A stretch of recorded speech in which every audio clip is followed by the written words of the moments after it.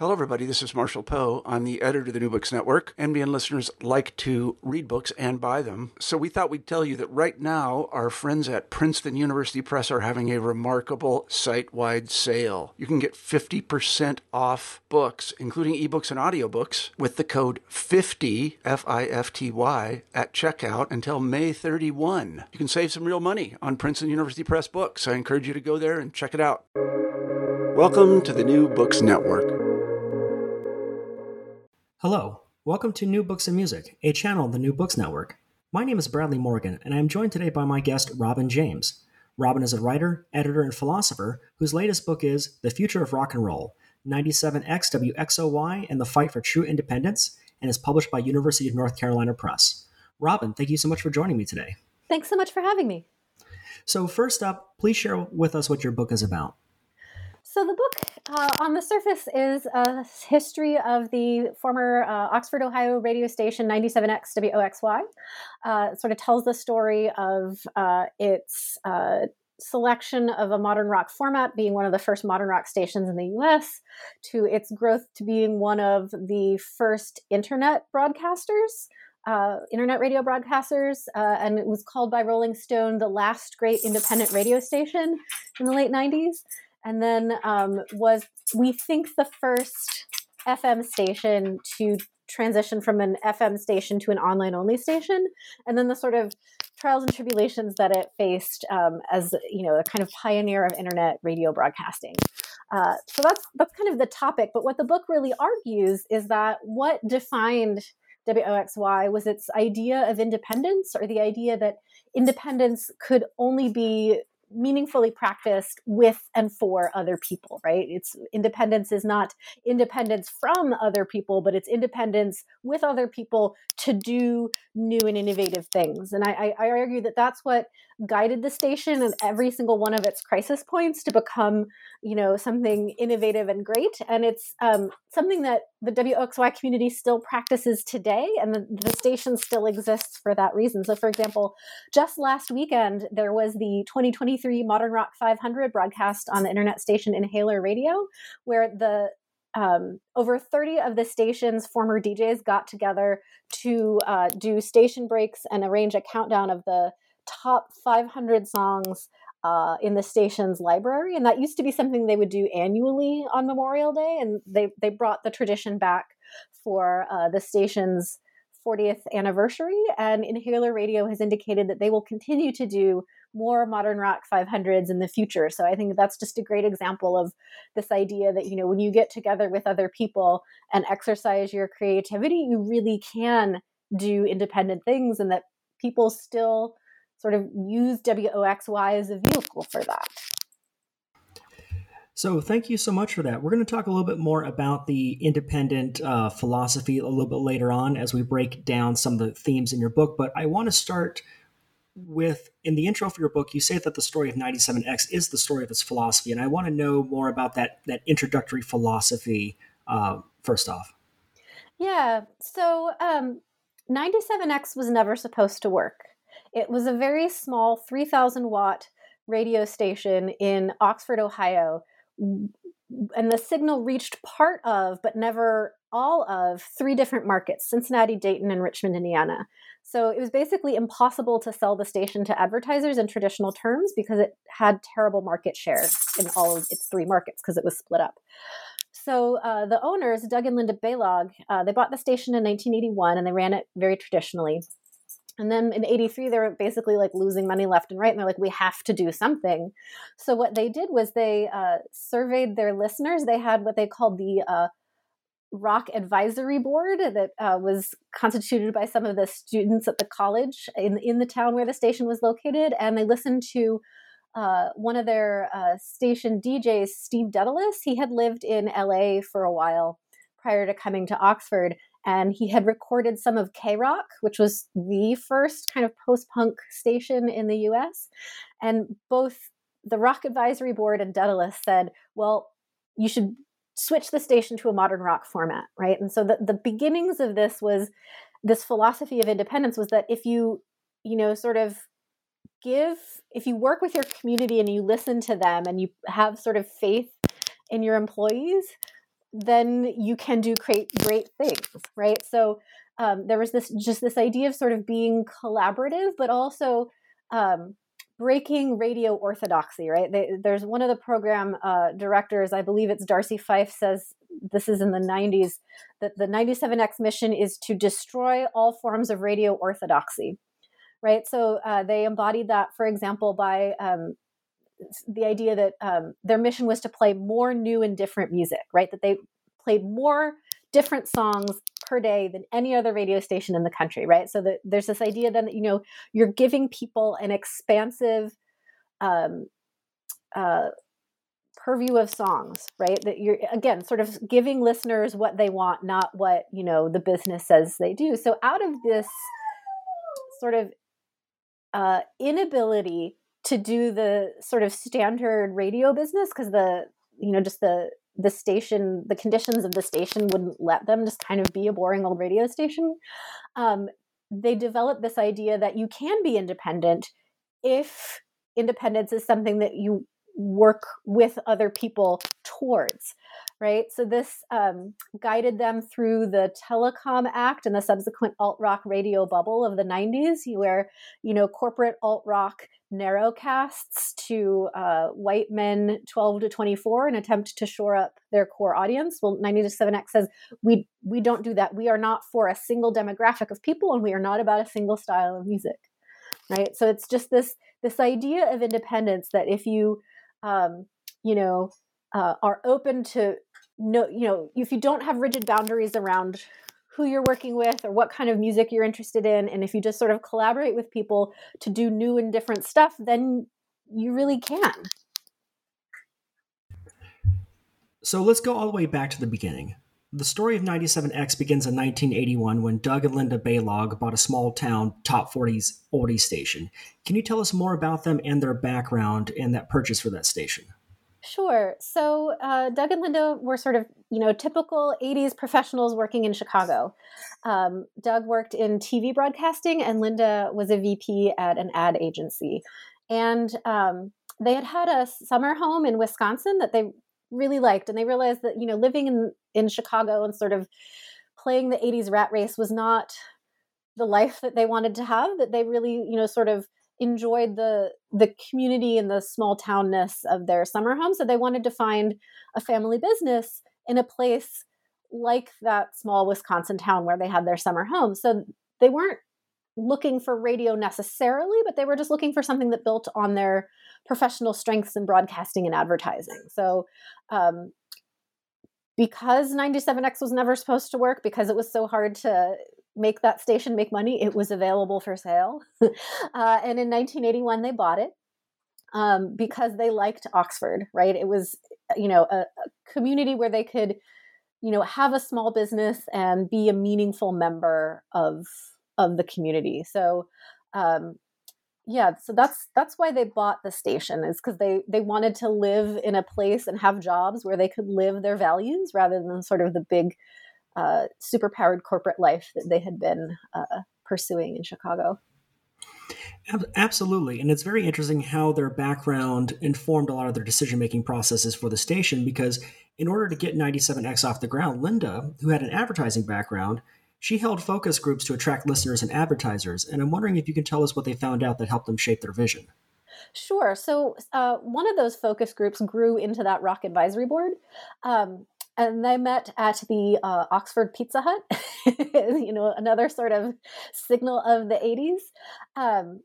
So what the Rock Advisory Board said a lot was, so this is 1983, so MTV is like sparkly and new and broadcasting a lot of new wave into people's homes. And college students typically had greater access to cable, right? Like cable came in your dorm. I went to Miami, cable came in the dorms. So they had access to MTV, but what they said was they couldn't find any of that music that they were accessing on MTV on the radio. And that's what they wanted to hear. They wanted to hear not the same stuff they always heard. So this then became sort of, radio.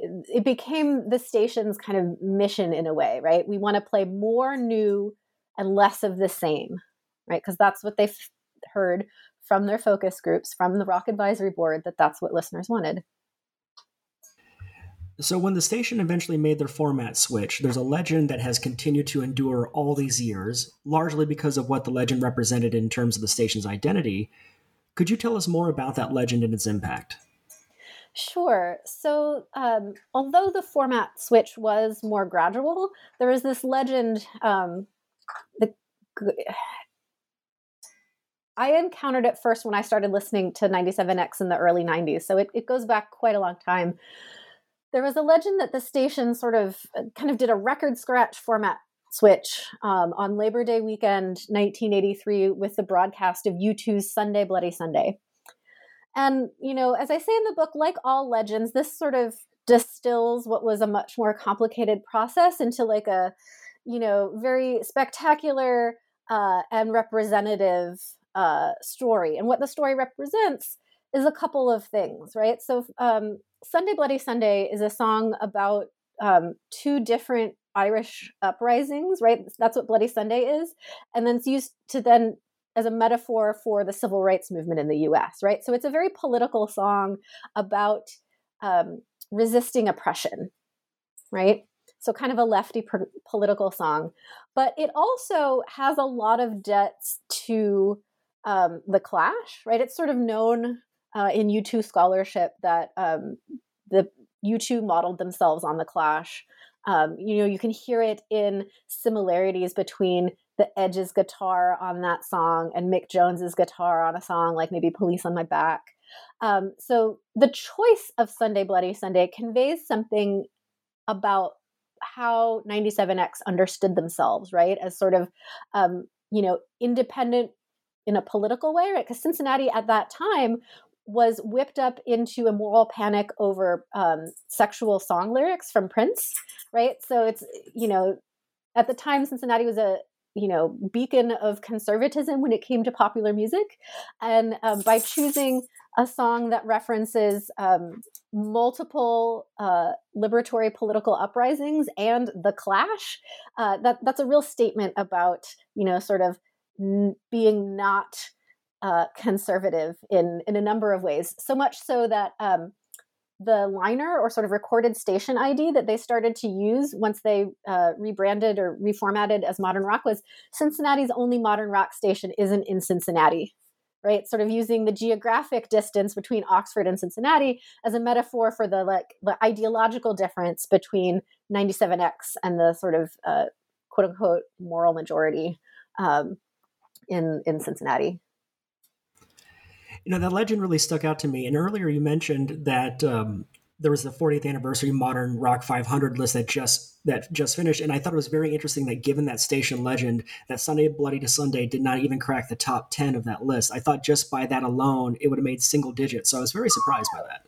Yeah, it never topped the Modern Rock 500. If you look just at the data in terms of, what tended to be or what was most frequently the number one song, it would be How Soon Is Now, which interestingly, I just learned about this from a tweet from Jessica Hopper last week. I, as an American, thought that song was about the sun and air, as in like outside, but no, Morrissey is English. It's a song about Prince Charles. And so that totally reshaped how I understood that song. But I think that also indicates that the station's kind of politics, right? Because if that is really a song mocking Prince Charles, and that was, sort of the number one song on the Modern Rock 500 for years, I think that's another sort of indication of what kinds of music the station really valued. I think that's a great segue to talk about the politics of the station and the countdown, because that countdown became a bastion for the station to reflect a rebuke of Reagan's brand of family values-oriented politics. And I was wondering if you could tell me how that countdown played a more active role in that specifically. 97X never shied away from playing songs with political lyrics. So, for example, during the first Gulf War, where I was in junior high when that happened, listening to 97X at the time, many broadcasters, including the BBC, banned the broadcast of certain songs about war, right? like Elvis Costello's Oliver's Army. You couldn't play that. You couldn't play the B-52's Channel Z because that was about nuclear apocalypse, things like that. But throughout both of the Gulf Wars, actually, 97X continually played songs with anti-war political messages. There's a record of this in one of the local high school student magazines, right, talking about how during the Second Gulf War, the station was the only one locally playing very political songs. And I think it's interesting that, this is a local context where, on the one hand, it was the epicenter of what would become the Parents Music Resource Council, right? This Tipper Gore-led, moral panic over song lyrics. And that's the sort of moral panic I referenced earlier. That started in an elementary school in the suburb of Delhi, right? Over parents concerned about Prince's song, Let's Pretend We're Married, right? It's a song about sex.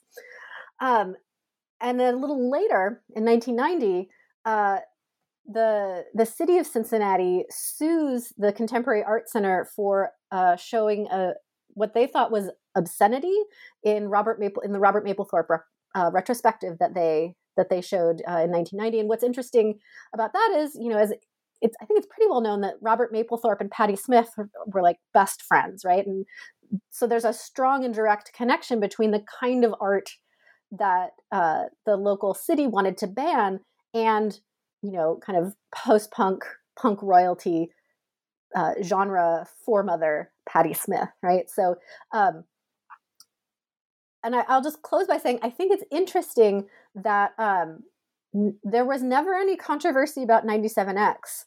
And I think it's because they only really played politically challenging lyrics, right?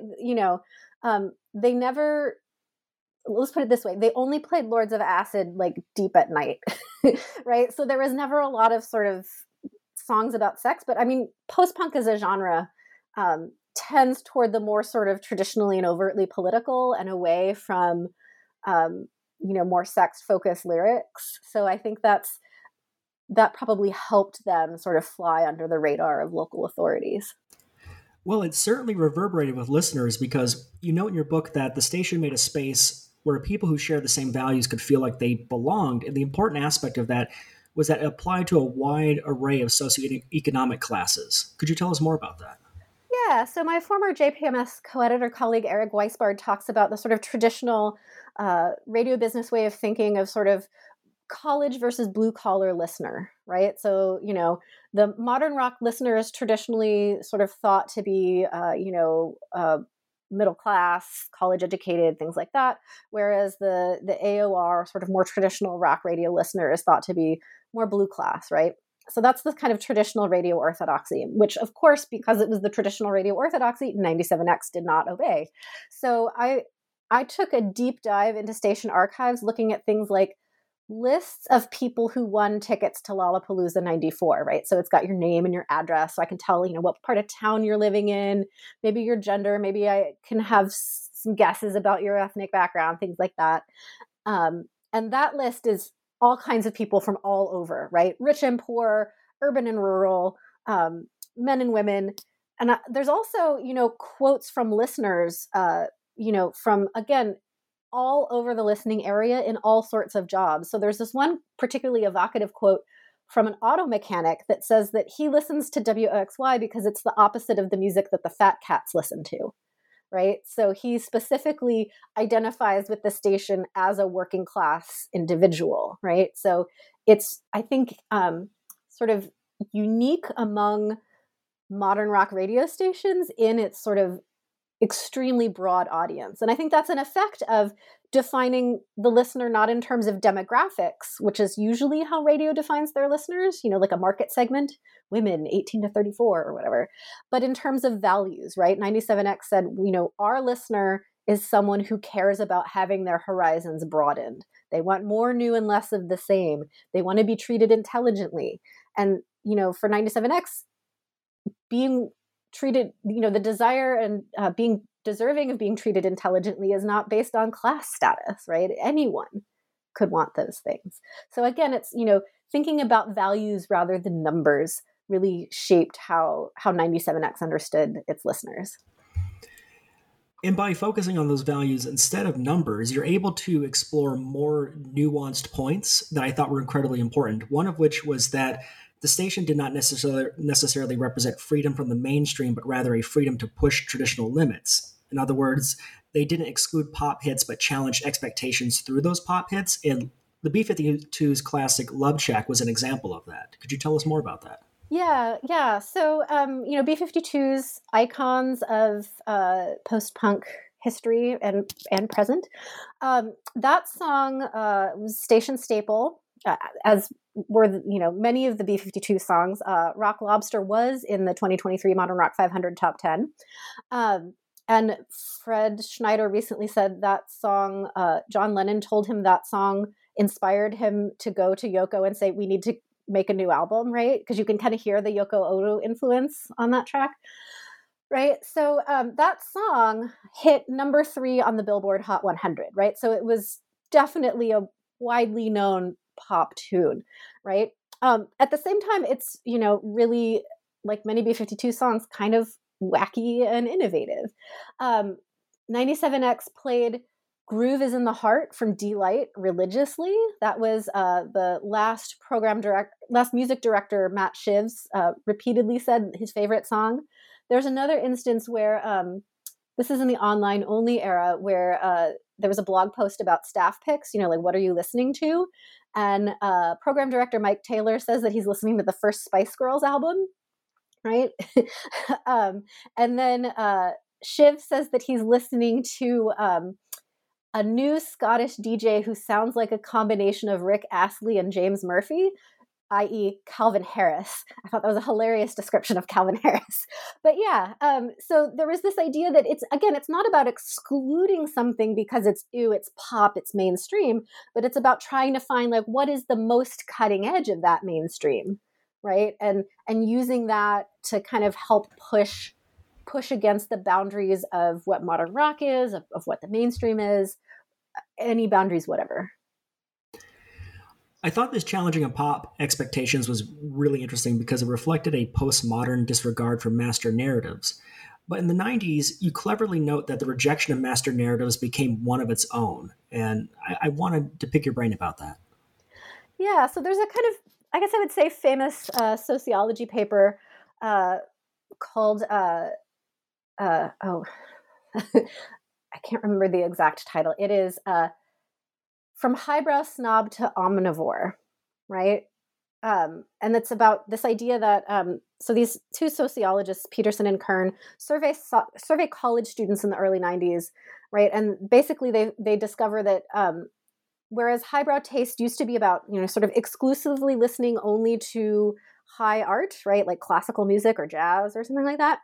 Now, highbrow taste is about listening to both sort of, fine art and other select lowbrow genres, right? So the sort of the way that one indicated one's refined musical taste was through the sort of, I listen to everything but country, or I listen to everything but hip hop, right? This ability to,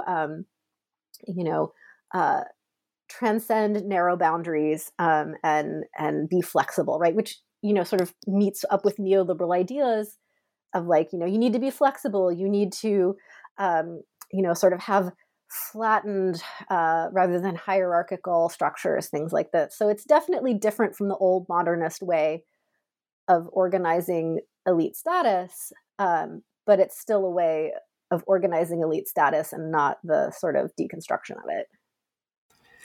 One of the ways I thought that was interesting that the station was breaking down conventional wisdom was that they adopted a television programming model by transitioning from shift to block programming. And first, I want to know, can you be able to tell our listeners what the difference is? And then you note that one of the programming blocks was Extra Beats, which was your favorite. I was wondering if you could tell us a bit more about Extra Beats as well. Sure. Thanks for that question. So given Doug Balog's background in TV, they decided to program the station according to themed blocks, right? So if you think about like morning game shows, afternoon soap operas, Dick Wolf shows, whether it's Chicago, whatever, Law and Order, whatever, in the evening, right? So there's this idea that different kind of genres of content go in different time blocks throughout the day. That's the TV model. Whereas radio tends to play the same content, but maybe in sort of lighter or heavier versions, right? So that there's this idea that as the day gets later, the audience gets younger, right? So you play more sort of benign stuff in the morning when grandma's listening, and you can play a little heavier stuff in the evening, right? So anyway, 97X was programmed more like TV. So it had blocks for different genres of music, right? So there was Blue Monday, which was a blues show. There was Dreadlocks, which was a reggae show. There was a comedy hour for a while. There were 2 programs for local music, homebrew and local licks. And of course, my favorite, Extra Beats. So Extra Beats was their dance music program, and it started in the late 80s and really took off in the early 90s under music director Jay Foreman. And what she did was, so this is about a month or 2 after the BBC debuts Pete Tong's Essential Selection, which is kind of the first big dance music program on mainstream radio. Foreman proposes, and there's a station memo about this, that the Extra Beat show be treated more like a DJ mix and less like a traditional radio program, right? So she's right on the cutting edge of radio at this moment doing that. So so Extra Beats started in the late 80s, became a sort of DJ-like mix in the early 90s, and then persisted through to the end of the station's broadcast era in 2010. It's the station's longest running special program, and it really, from flow sheets and from what's on the Internet Archive, the Wayback Machine, in terms of what was played on Extra Beats in the online-only era, it was really expansive in how it understood alternative dance. You had everything from the Revolting Cocks to Seal in the same show, right? So Seal's Crazy was on the same list, the same show as multiple Wax Trax bands, so it was, again, super expansive, and it was really kind of formative to me growing up. So around the same time that the station is making this transition to programming blocks that model more television, around this time, there's major deregulations happening in the telecoms industry in the mid-90s, and we were discussing narratives earlier, and one master narrative you explore as a result of this period was this Nirvana changes everything narrative, after corporate radio tapped into this booming market for alternative rock. And I would like to know if you could break that narrative down further for me and what it really represented in amidst all these changes. Yeah, thanks for that question. So conventional wisdom today is that basically Smells Like Teen Spirit arrived on the scene, and voila, there is grunge, right? So there's even a documentary called 1991, the year that punk broke the U.S., right? So there's this idea that, modern rock was never really popular until Nirvana arrived on the scene with Smells Like Teen Spirit. But that's not a correct reading of the situation. Like I mentioned earlier, Love Shack was number 3 on the Hot 100, right? So modern rock had been on the pop charts, right? If you think about Depeche Mode's Violator was released a couple years before Nevermind, right? That, Depeche Mode, again, doesn't get more centrally modern rock than Depeche Mode, but they're doing stadium tours. With Violator, the Enjoy the Silence, huge MTV hit, right? So, but if you think about, what's different between Enjoy the Silence and Love Shack on the one hand and Smells Like Teen Spirit on the other hand, Depeche Mode started off as a synth pop band, right? The B-52s is made of gay men and women.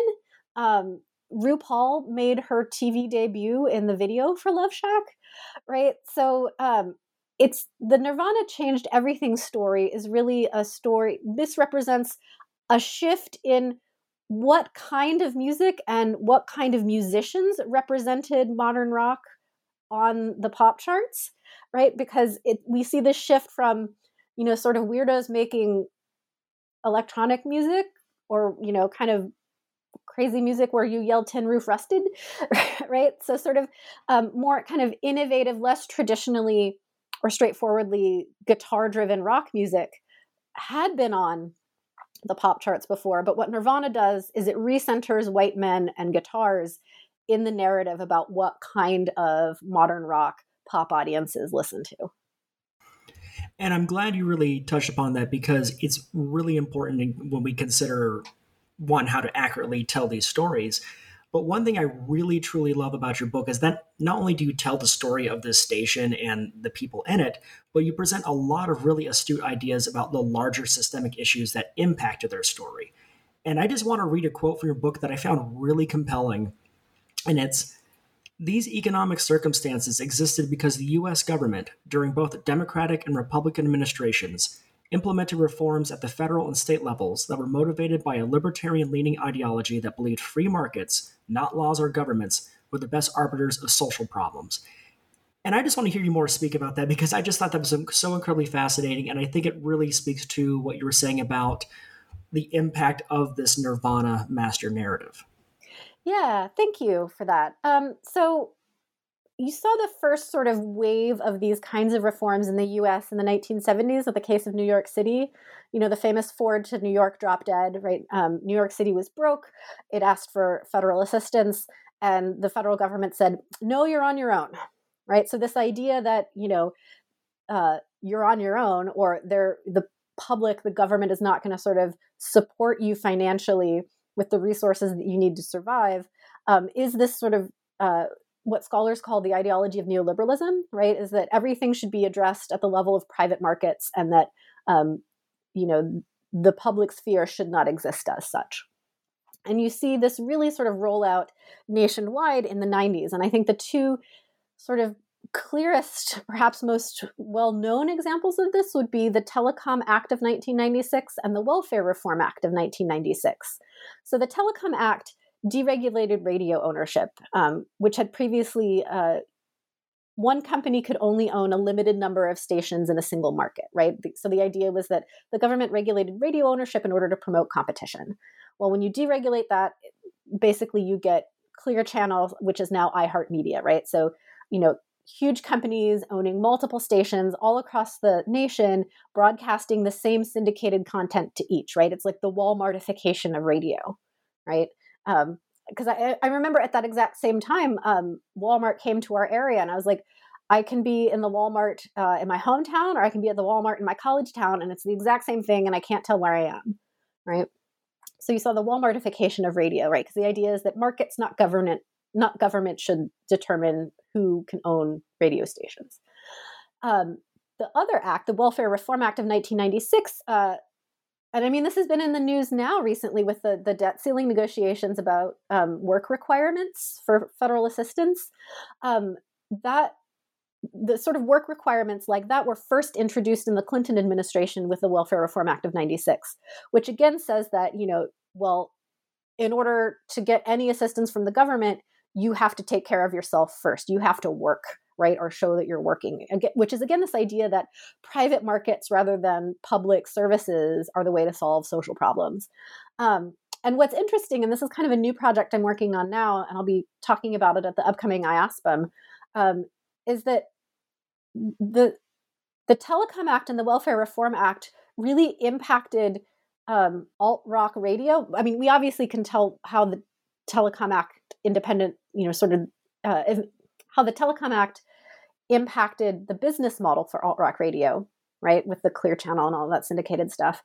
But as the alt-rock radio bubble started to burst in the late 90s, programmers decided to narrowcast to their core audience of young white men, because women were thought to be more likely to defect to something like adult alternative, or sort of alternative adult contemporary with like Sheryl Crow or something like that. So they narrowcast to this audience of white men by playing music that reflected the kind of masculinity that they believed these men bought into and sort of identified with. And that kind of masculinity is new, right? Because the Welfare Reform Act basically is a reflection of shifting gender and sexual norms. Whereas, so for example, it's not even really norms. Gender and sexuality are policed less in terms of norms and more in terms of your capacity for private responsibility. So if you think about Kathy Cohen's famous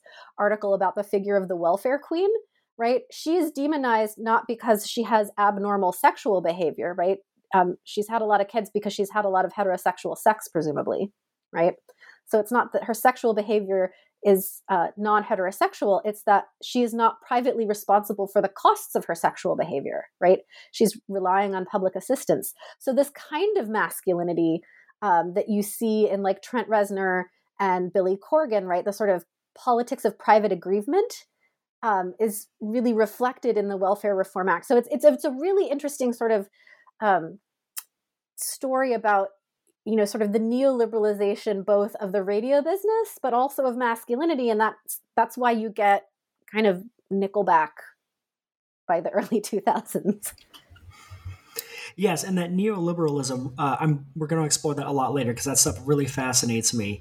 But what's really interesting about what was affecting radio at this time was that this, as you say, this Walmartification of things, stations that represented more diverse and inclusive voices were starting to get cut out of the market. And by 2006, the 97X was on its way out, and Doug wrote a goodbye letter outlining the economic challenges that the station was facing. And there was a loss that was felt all over the world. And I was wondering if you could tell us more about the response from the international community. Yeah. So it was actually Linda who wrote the letter in 2004.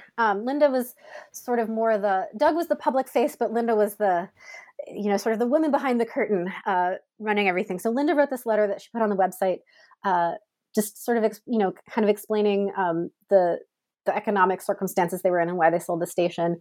But this, you know, it prompted an international response. So the station nearly closed twice and actually closed then a third time in 2010. So there's multiple rounds of sort of response. But for example, by the final close of the station, the internet station had a cult following in Brazil because there was a Brazilian music journalist that was writing rave reviews of it repeatedly, right? So the Gothamist reported on the station's final closing. So it really, the impact was felt around the world. But I think the most sort of consequential for WOXY sort of example of this would be, so the second time the station's existence was threatened, in 2006, you know, the information was all on the website. There was message boards that were still up even after the station stopped formally broadcasting in I think it was March 2006. I can't remember exactly which closure was March or May. But anyway, so a week after the station stops broadcasting, a Silicon Valley tech entrepreneur writes on the boards in all caps, "I have come to save the station." Right? So he had a startup that was what we would now call something like Uber, but for used CDs, right? It was a platform where individual users could, you know, buy and sell used CDs, basically. And he wanted the station as kind of a value add or a loss leader, right? You know, he needed brand identity, and WOXY brought brand identity. So he bought WOXY, Sound Unheard, just because he needed their cred. But again, and he did that because it had that cred, because it had that community of listeners that really, you know, gave the station actual authenticity. I think the person you're talking about is Bill Nguyen. Mm-hmm.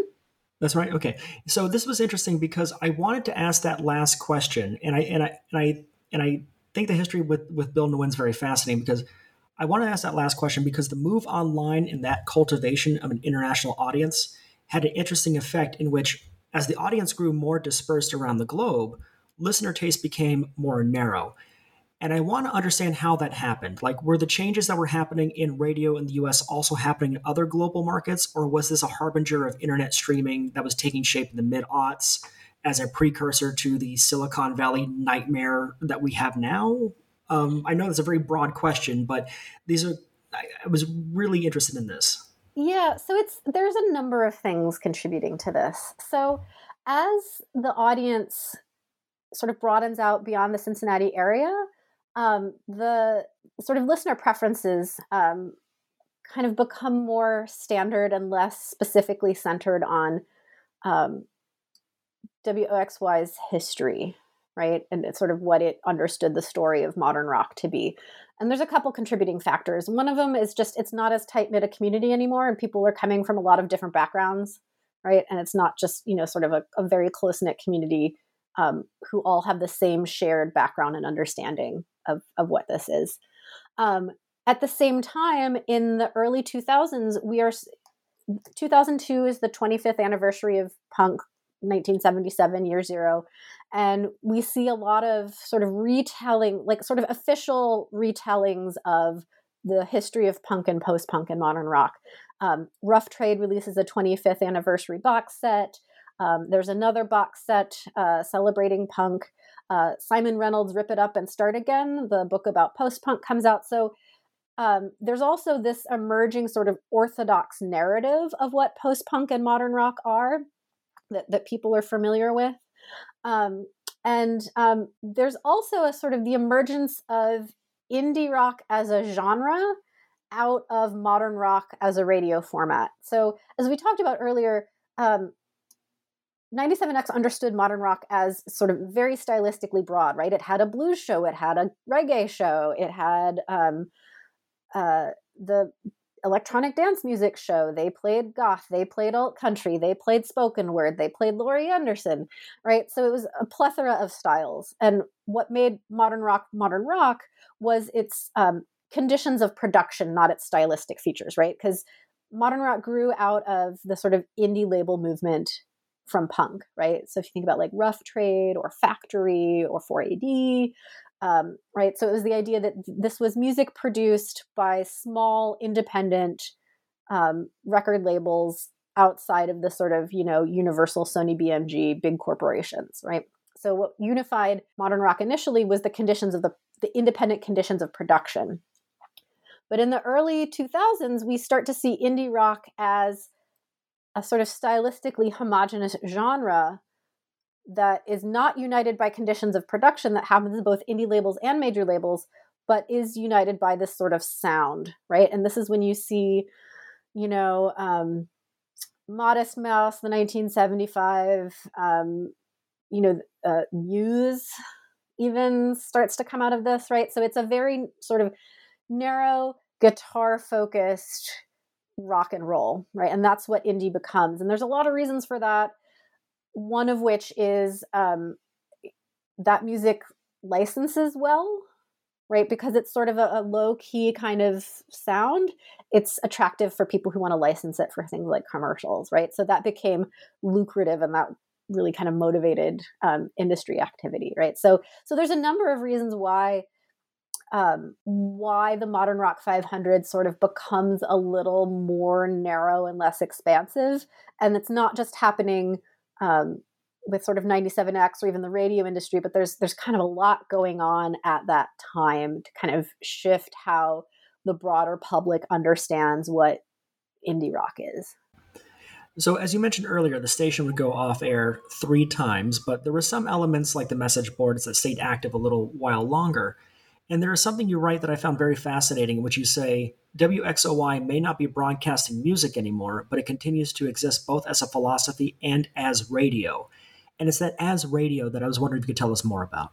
Sure. So I'm following radio studies scholar Andrew Bottomley here, whose book Sound Streams came out a few years ago with the University of Michigan Press. And there he says, okay, so what is radio? If, This American Life is both broadcast and a podcast, like we can't really define radio as a device or a technology anymore, because people consume radio on many devices, right? I can listen on FM broadcast. I can listen on internet broadcast. I can listen to a synchronous broadcast. I can listen asynchronously. And in fact, me personally, I tend, especially for, talk radio programs like This American Life or whatever, I tend to listen to that mostly asynchronously. I listen to BBC Radio 1, often asynchronously. I'll listen to the Essential Mix when I'm working out, that sort of thing.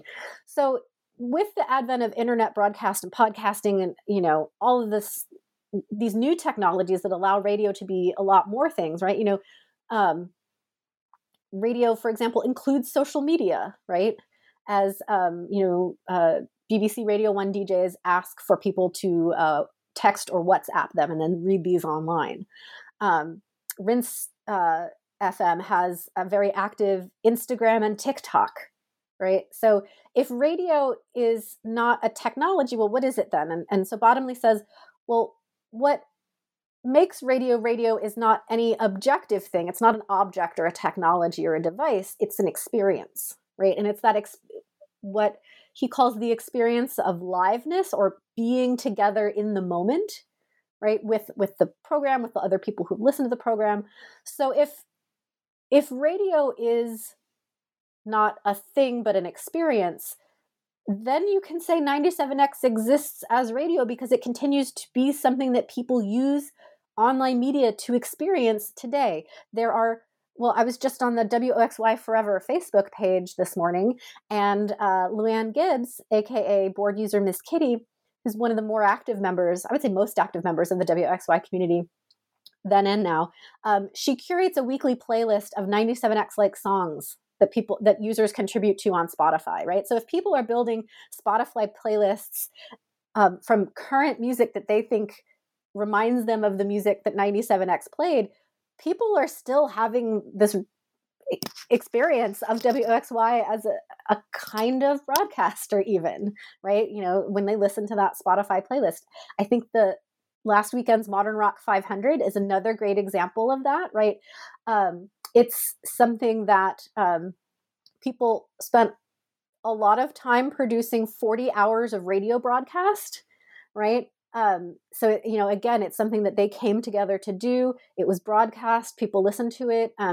It's now hosted for asynchronous listening on the Inhaler website, right? So the experience of WOXY or WOXY as an experience we share with others is something that is ongoing. And from that perspective, I think you can say that WOXY still exists as radio. And I don't talk about this in the book, but since this is an academic podcast, I will say this. My training's in philosophy. I tell people I was raised by Kantians and phenomenologists. So I tend to lean way more towards we can know experiences rather than we can know objects. I don't know if we can know objects. We can know experiences. So I think that sort of also kind of shapes my affinity for Bottomley's argument that what defines radio is this experience rather than, an objective medium. Well, let's talk about how that experience as radio has continued to endure, because that spirit has continued to live on, and you cover some examples in your book, such as amateur archives and personal websites. But one of those examples I wanted to ask about is the podcast Rumblings from the Big Bush, hosted by station DJs Dave and Damien, which you say stirred up some very powerful sense memories for you. Can you talk about those memories in relation to the experience as radio? Yeah, so I think this is, again, a great example of the community. So Dave and Damien were DJs in the 90s and then went on to do other great things. Although nothing as great as acquiring a chainsaw-carved Elvis statue for the station. That might be their greatest WOXY accomplishment. But anyway, so they still live in Cincinnati and they regularly go to shows together. And they noticed that people would constantly come up to them and talk about 97X, right? Even into, the last few years up before the pandemic. So 2018, 2019. So they're like, we should do a podcast about the station because people still care about it. And as part of that, so a lot of people have preserved recordings from the station. So there's a lot of old sort of the in-house produced ads, the recorded station IDs, and it really sort of brings you exactly back to the experience of listening to 97X when you hear the same voices that you heard on the radio and the same ads, right? So I think people's most beloved station ad is for 97X cash coupons, which was a coupon book, like that you can sell for a fundraiser, and the money goes to charity. Well, so the station manager at the time, Steve Baker, was a one-time music education major and classically trained vocalist. So he sang 97X cash coupons to the tune of Richard Strauss's Also sprach Zarathustra, which you might also know as the theme from 2001: A Space Odyssey. I won't attempt to do that here.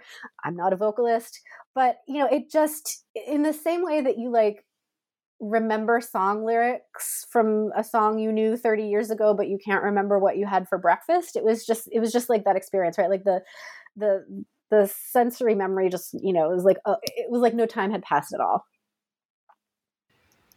So your book closes exploring this concept of hipster capitalism, which WXOY's philosophy really opposed. What is hipster capitalism, and why was it so resisted? So hipster capitalism is a variation on neoliberalism, or sort of a small phenomenon under the greater umbrella of neoliberalism. So hipster capitalism takes DIY production, or do it yourself, and turns it from what it originally was as a resistance to sort of mass industrial capitalism, right? Sort of mass production. DIY was the opposite of mass production. Well, I mean, the economy of mass production is done, right? Like that's why Detroit is now, because we're not mass producing things there anymore. So nowadays, we are basically left to fend for ourselves.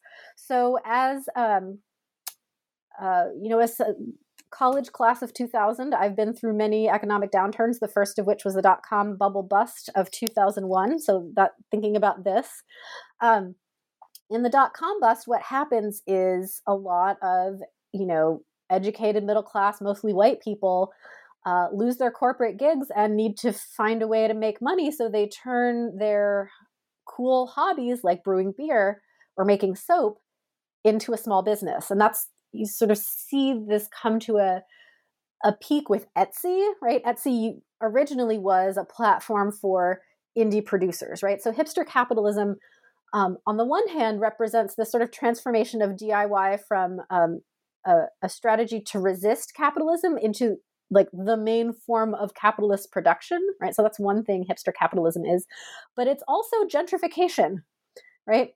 So if you think about, sort of the indie scene in the early 2000s, the center of it was Williamsburg, Brooklyn, right? That's where DFA Records was. That's where, sort of all the clubs were. It's precisely these hipster capitalist businesses like breweries. I mean, we see this. I lived in Charlotte, North Carolina for a number of years, and there's so many breweries there, and they're all just sort of gentrifying rundown areas, right? So hipster capitalism also represents both literal and metaphorical gentrification, right? The sort of literal gentrification of places like Williamsburg, but also the sort of the gentrification of these hobbies into profitable businesses. So this gentrification thing is really fascinating because you write about it in your book and you connect it to neoliberalism, in which you explore how neoliberalism has gentrified modern rock's influence on Gen Z pop musicians. And you say this created a rather complicated musical terrain where the 21st century mainstream looks a lot like the future of rock and roll philosophy on the surface, but with no support network underneath. I know this speaks to some of the things you were just speaking about, how Etsy, for example, was a platform for this, and then now it's become this. A lot of this is tied to our quote unquote friends in Silicon Valley who want to make our lives better, so to speak. And so I want to know if you could tell us more about the impact of that influence of this gentrification of modern rock. Yeah. So around the early 2010s, you start to see people quite literally talking about the gentrification of indie rock. There are some critics that talk about indie rock as dad music, literally and metaphorically, right? It's for, precisely the sorts of people that punks were railing against, right? Middle-class property owners, things like that. There's another critic who calls it bougie, right? Because again, it's become a way for Spotify to make money rather than, a way to sort of practice our creativity outside of the constraints of the corporate world. So, for example, WOXY's original programming strategy of programming for listener preference rather than demographics is precisely what Spotify does, right? With it's sort of personalized and vibes-based playlists. But Spotify is not doing that in order to help listeners become more independent and work in cooperation with listeners to do that. Spotify is doing that to extract data from users for free, right? So it's similar or analogous in form, but very different in effect and motivation. So I didn't have this question planned, so I just spitting this off the top of my head. With that whole like data mining thing, I know it's like really impossible to kind of separate ourselves from all the way that the stuff is getting integrated in our lives. But do you see avenues of individual responsibility as like consumers in that, like perhaps maybe a focus on buying more physical media? I'm just curious about how to push against that, really. Oh, that's a big question. I think there's no one, it's not something that we can solve at the individual level, right? So it's not going to be about sort of responsible consumerism and buying vinyl and things like that, because there's, environmental costs to vinyl. The demand for vinyl currently outpaces the capacity for producing it, right? So it's systematically advantages bigger artists and labels over smaller ones. So I don't think there's an easy sort of solution. I would say that the solution has to be systematic and it has to be broadly political. I talk about in the end of the book, the thing that we can do to save the broken music industry stretches far beyond music. It's things like canceling student debt, reducing the cost of college, universal health care, right? Because if you lower rent, these were all of the things that people had, living in the Lower East Side in the late 70s and early 80s. You could have a part-time day job at like a coffee shop, pay your rent, and have a lot of free time to create, right? So the thing to do, I think, to fix the exploitation problems of both Spotify and the brokenness of the music industry are just kind of fix the basics, and again, give people what they need rather than leaving them to fend for themselves. Because the reason why I was thinking in that direction was because of something that you explore in your book. In the theme of your book, you explore the idea that real independence is only possible when practiced with and for other people. And so with that in mind, I wanted to get a sense of what your thoughts were about the future of rock and roll as a philosophy and how that will evolve.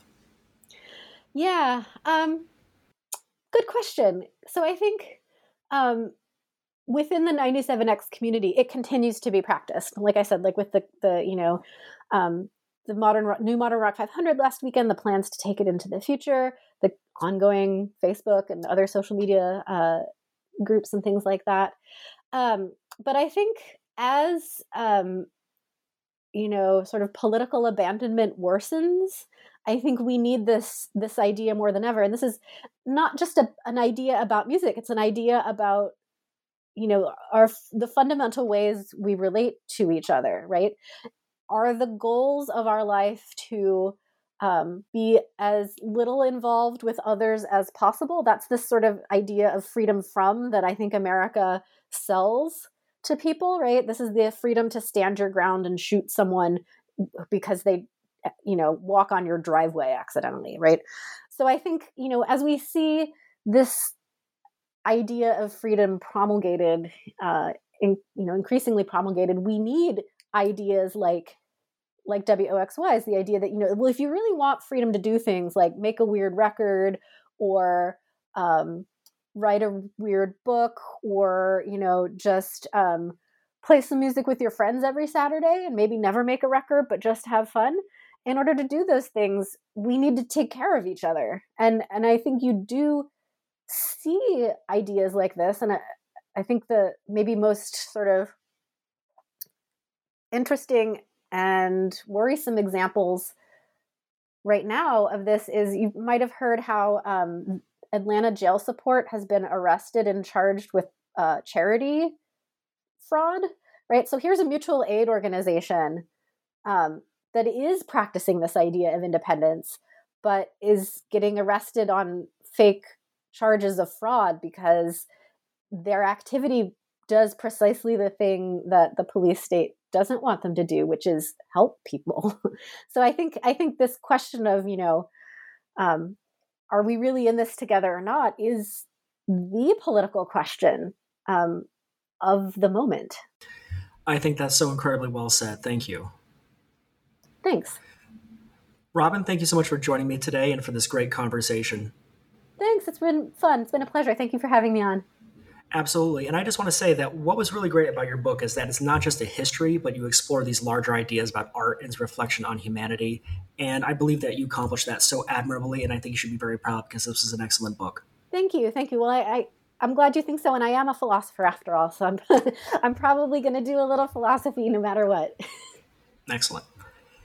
My name is Bradley Morgan, and you've been listening to New Books of Music with my guest today, Robin James. Her latest book is The Future of Rock and Roll, 97X WXOY and the Fight for True Independence, and is published by University of North Carolina Press.